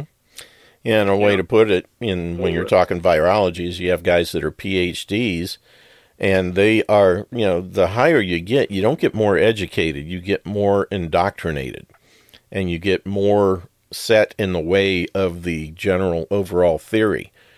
But if the theory starts out wrong, by the time you reach PhD level, you are wrong at such a high level, and nobody's going to ever admit it. And you've got, that's why you have all these people pushing this stuff. A little wrong or greatly wrong, it's still wrong. Exactly. And that just goes right along with whether it's ethics or morals or financial things. Or virology. This is the system. I'm sorry? Or virology. Yeah. And by the time you hit PhD level, you are extremely wrong and unwilling to change because that's what you have been indoctrinated into for years and years and years and years. That's the way we've always done it. And you pay for it, and you have the backing of the whole system that wants to deceive and lie to everybody about the science. Because they make a lot of money doing so. They're paid to deceive people. Mm-hmm. Yep. It's not like, anybody that's, I've always been pretty good at math except for today. But I want to see your box. If you're going to, I want to see you make a box. What'd you say? Make me a box, 12 inches square. At custom stuff, but yeah, I just hadn't processed it correctly. But the thing is that this system is designed to kind of mesmerize people. If it's science, like this particular talk here, everything that he said there, I didn't understand all of it, but I understood the basics, the foundation of what he was saying, and it all just totally made sense to me. That, okay, this is what they're doing. This is how science and understanding and what we do to investigate all this stuff, this is how it works. And they're not applying these methods to this. And it's just amazing to me that they're killing people and injuring people based upon this false science. The PCR, the idea with that kind of reminds me of homeopathic, how you'll put the sputum or whatever and dilute it and shake it vigorously over and over. until it's dispersed all through in every molecule. Yeah, so it's sort of similar. I wonder if Mullis got the idea from that. Hard telling. Well, from what I understand, the I don't know if it's called the intrafuge, but it's designed to separate dissimilar fluids or whatever. So, but if it's mixing it, that's centrifuge, a different story. You're talking about? Yeah. Yeah. Centrifuge separates, right? Yeah. But this PCR thing is actually multiplying like homeopathic. Oh, I see. So it's a mixer or an amplifier. Yeah, amplifier. Another great scientific snafu is if you look at all of your weather apps, they have the nano. They have the particulate matter in the air, and then they have a scale of healthy air versus unhealthy air, and they use 2.5 microns. Well, a micron is 1/1,000,000th of a meter. And of course, the stuff they're putting in the chemtrails is nanoparticulate, which is 1/1000,000th of a meter. So they don't even come close to telling you how much that is in your air and that you're breathing in, and it's falling through your pores and killing the trees and the bees and everything else. Yep. Crap in the food, crap in the water, crap in the air, crap inside you. Yeek. What fun. Crap, what am I going to do? Exactly. Yeah, it's a crappy situation. Come out of her. So they tell you you got this wonderful air and you've been seeing them spray you all day long. You're like, okay, thank you for the info. Yep. And it is... Well, the one singular thought I have about all this as a word of the Father guy is that he created all this and he's watching all of it. And if we just trust in him, I mean, I want to keep learning everything I can, but if we trust in him, then he promises he'll take care of us. Yeah. No matter what they're doing. What I meant to say earlier, and I forgot because I didn't have the thing set right, it is all... Brought to you by Pfizer. CBS Health Watch. Yeah. I could play the whole 2 minutes worth, but it's all brought to you by Pfizer, Moderna, Johnson & Johnson, and DuPont, and Monsanto, and all these great big corporations that are using us as fodder to make money for them. Man. I think there's a pushback going on in a general sense. Slow but sure. By the people that matter. Mm-hmm. People are starting to wake up. You know, mostly people that have had their ox gored, but there's a few that have done a little research and looked into it and didn't have to have their ox gored to see what was going on. And slowly but surely, more and more people are waking up and finding out what's going on and saying, I don't think I'm going to play that game anymore. And we can only hope that will be a movement that will continue to grow. Setting brush fires in the minds of men, as they say. Yeah. But Jim, I looked up that flag, and it's really quite astounding. It's 70 by 140. It weighs 250 pounds. The pole it is at 400 feet. Ooh. The pole weighs 420,000 pounds. It's 11 feet in diameter at the base, 5.5 feet at the 400-foot level. Ooh. It's anchored by 680 cubic feet of concrete. It took 500 gallons of paint to paint it. Wow. That's a big one. That is really 400-foot pole. Man, no wonder it fell over. When you drive down I-43 through the Sheboygan Falls area, you see that thing way, way off in the distance. Yeah, the wind load on that flag at 70 by 140, man, that would be a lot. That's quite harness a pull. that energy. And they did that to honor the veterans, according to Mr. Salzberg, or whoever is the CEO of Acuity, the insurance company. Wow. 250 pounds. I'm surprised it doesn't weigh more. It must have been real light. I wonder what it was made out of. Rayon? They say recently it got shredded by a storm because it was getting at the end of its life, and I guess the winds were pretty high up at that 400-foot level. Oh, yeah. Shredded it, so they had to put a new one up. Jeez. Goodness gracious. 11 foot at the base. Man. And how far down did they go? They just said 680 feet of cubic feet of concrete in one ad, but they went down 10 feet, but it's something I think like 70 feet square. Man. Whew. Wow. 680 feet. They had to get below the frost level there, which is 4 or 5 feet. So 10 feet would be like almost a minimum, I would think. That's, I didn't do that right. 680? 680 cubic feet of concrete. That's 25 yards of concrete. Just a little over 25.2 yards of concrete. That's a lot of concrete. No, I said 680 cubic feet, or cubic yards is what I meant to say. That makes more sense. Yeah, cubic feet. There's 9 or 27 cubic feet in a cubic yard. That's what I was figuring. So, yeah, that makes more sense. Cubic yards, I'm sorry. Ooh, goodness gracious. That's a bunch. I wonder what it cost. It must have cost a freaking fortune. I mean, just 500 gallons of paint and to put it on something 400 feet tall. Oh, yeah.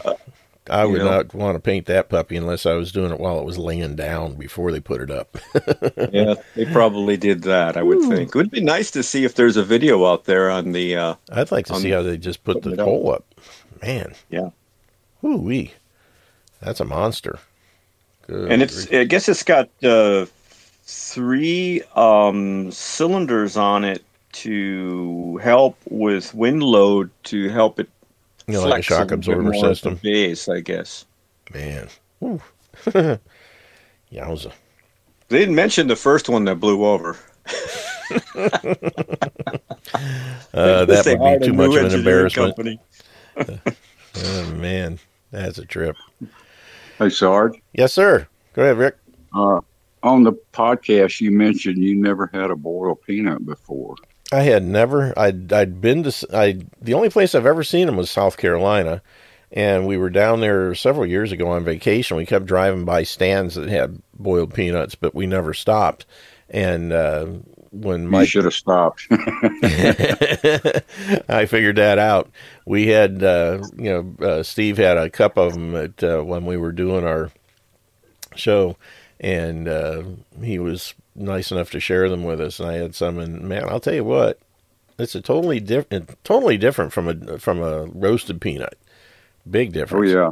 And the key is they got to have enough salt in them. I've had them before where people didn't salt them, and you can't hardly eat them. Yeah, it has to have plenty of salt. I moved to Texas for 8 years back in the 80s, and the group of people I hung around with had never had boiled peanuts. So I brought back a couple of cases one Christmas when I came home, and I took them back and gave them out to everybody, and they couldn't believe it. It just blew their minds. Yeah.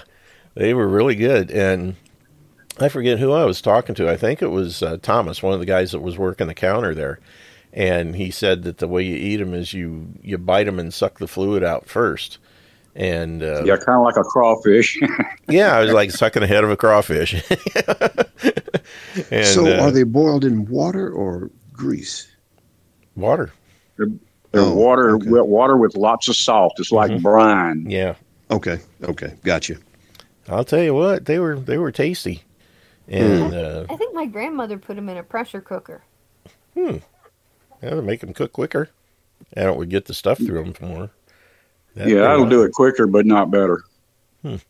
Yeah. Probably the time. The ones on the side of the road, they boil them in 55-gallon drums, and they boil them for, I don't know, 24, 48 hours or something, a long time. Wow. Yeah, they were good. I gotta say, I was really impressed. They were very good.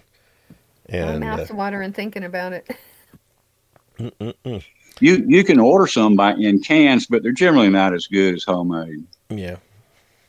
It'd be interesting to try that if you could get just some raw peanuts and try, experiment and come up with your own recipe and whatnot. They got to be green. Yeah. Yeah, these things were. It was really surprising. I looked at them and said, they're green. Kind of a pea green. Well, when they're green, they're soft and they can absorb the salt water. If they're hard, you wait till they get hard. They can't absorb it. Yeah, that makes sense. I'll tell you what, they were tasty. And another southern delicacy. But between that and the brisket, oh my goodness. Whew. And the coleslaw. That guy's coleslaw was amazing. It looked very simple. I didn't have no carrots, no nothing. It was just all chopped up cabbage. And man, it was good. I wish I had asked him about what he flavor seasoned it with, what kind of dressing, I guess is what you would call it. Yes, sir. I was traveling around with my quartet many years ago, and so we were going to all the different states. And we were told that this is the best place to go to get coleslaw. So it was on our schedule, and we scheduled it, and we went to this place, and this coleslaw was a steak restaurant too. And so we ordered our food, and this coleslaw was so good that yet you didn't even, it was like, well, I don't know, I'll eat the steak maybe after I finish eating this coleslaw. It was that good. I don't remember what state it was, but it was unbelievable. Give me a plate of coleslaw with a side of steak. Is that what you're saying? Yeah, kind of. Man, that's pretty good. Well, it was an experience. It was just like, we were told this is the best coleslaw you'll ever taste, and it was. It was whatever kind of ingredients they put in that. It was that way. Hey, Sarge. Yes, sir, Alan. Sorry, and I'm sick of it. I was going to say it's cabbage, mayonnaise, salt, pepper, and a splash of either vinegar or pickle juice. Probably about all they had in it. Probably that it was very simple. And yeah, that's about the way most southern coleslaw is down here. That's pretty much it. That stuff was good. It was some of the best coleslaw I've ever had. I was amazed. And it seemed very simple. But, man, I'll tell you what. And something, a lot of things and best things in life are simple. You don't add too much to it. Just do the natural flavors and a little bit of extra. And, boy, I'll tell you what. That was some good stuff. And it went good with that brisket. Ooh, baby. I really wish I'd have tried one of the corn dogs, though. A smoked corn dog would be interesting. But, maybe next year. But hopefully by next year, maybe I'll be on my boat. I don't know. In high school, I was on student exchange, and the high school we were exchanging with was in Cheyenne, Wyoming. Mm-hmm. I was in Wisconsin. And on the trip there in the bus, a lot of us would get out for lunches and stuff like that. And most everybody went to the fast food restaurants. And me and my buddies, about four of us, we always went to the whatever greasy spoon we could find for local flavor, right? Right. And I walked into this one place. I think we were already almost in Wyoming. And it was a dank little place. And this lady on her wood tabletop there was like a bar. She had rolled up balls of hamburger to make hamburgers. Mm-hmm. They were gray, so there wasn't like there was the phony colorant and stuff in them and everything. And we all sort of looked at it. We come from the farm, so we're used to seeing real meat in the real state. And we're like, okay, well, we'll try your hamburgers. She said that was what they sort of specialized in. That was the best hamburger I ever had in my life. Wow, that's cool. Funny, Saturday morning when I was driving up to from the hotel up to the Dixie Republic, I was looking, I saw this place. It was called the Old Clock Restaurant, and there were like 5 fire trucks parked outside. And I said, okay, tomorrow morning, that's where I'm going to stop for breakfast. And sure enough, I stopped there Sunday morning for breakfast before I left town, and excellent food, great coffee, and very low price. I think my whole thing, my meal was like $7 or something. And I'll tell you what. Hey, guess what, Robert? I fixed my dinger. And that signals we're out of time. But that sounds very personal, James. You shared that. Well, and I didn't have to have drugs to do it. There you go. But yeah, if you're ever in Greenville over on White Horse Road, look for the Old Clock Restaurant. Man, I'll tell you what, they got some good food there, and real nice place. And everybody working there, great folks, very friendly, and good food at a decent price. But anyway, that's it for today. Take care of your bodies, because the only place you have to live. And we will see you tomorrow. And hopefully I'll be back in time to do the show. We will see you then. Take care and God bless.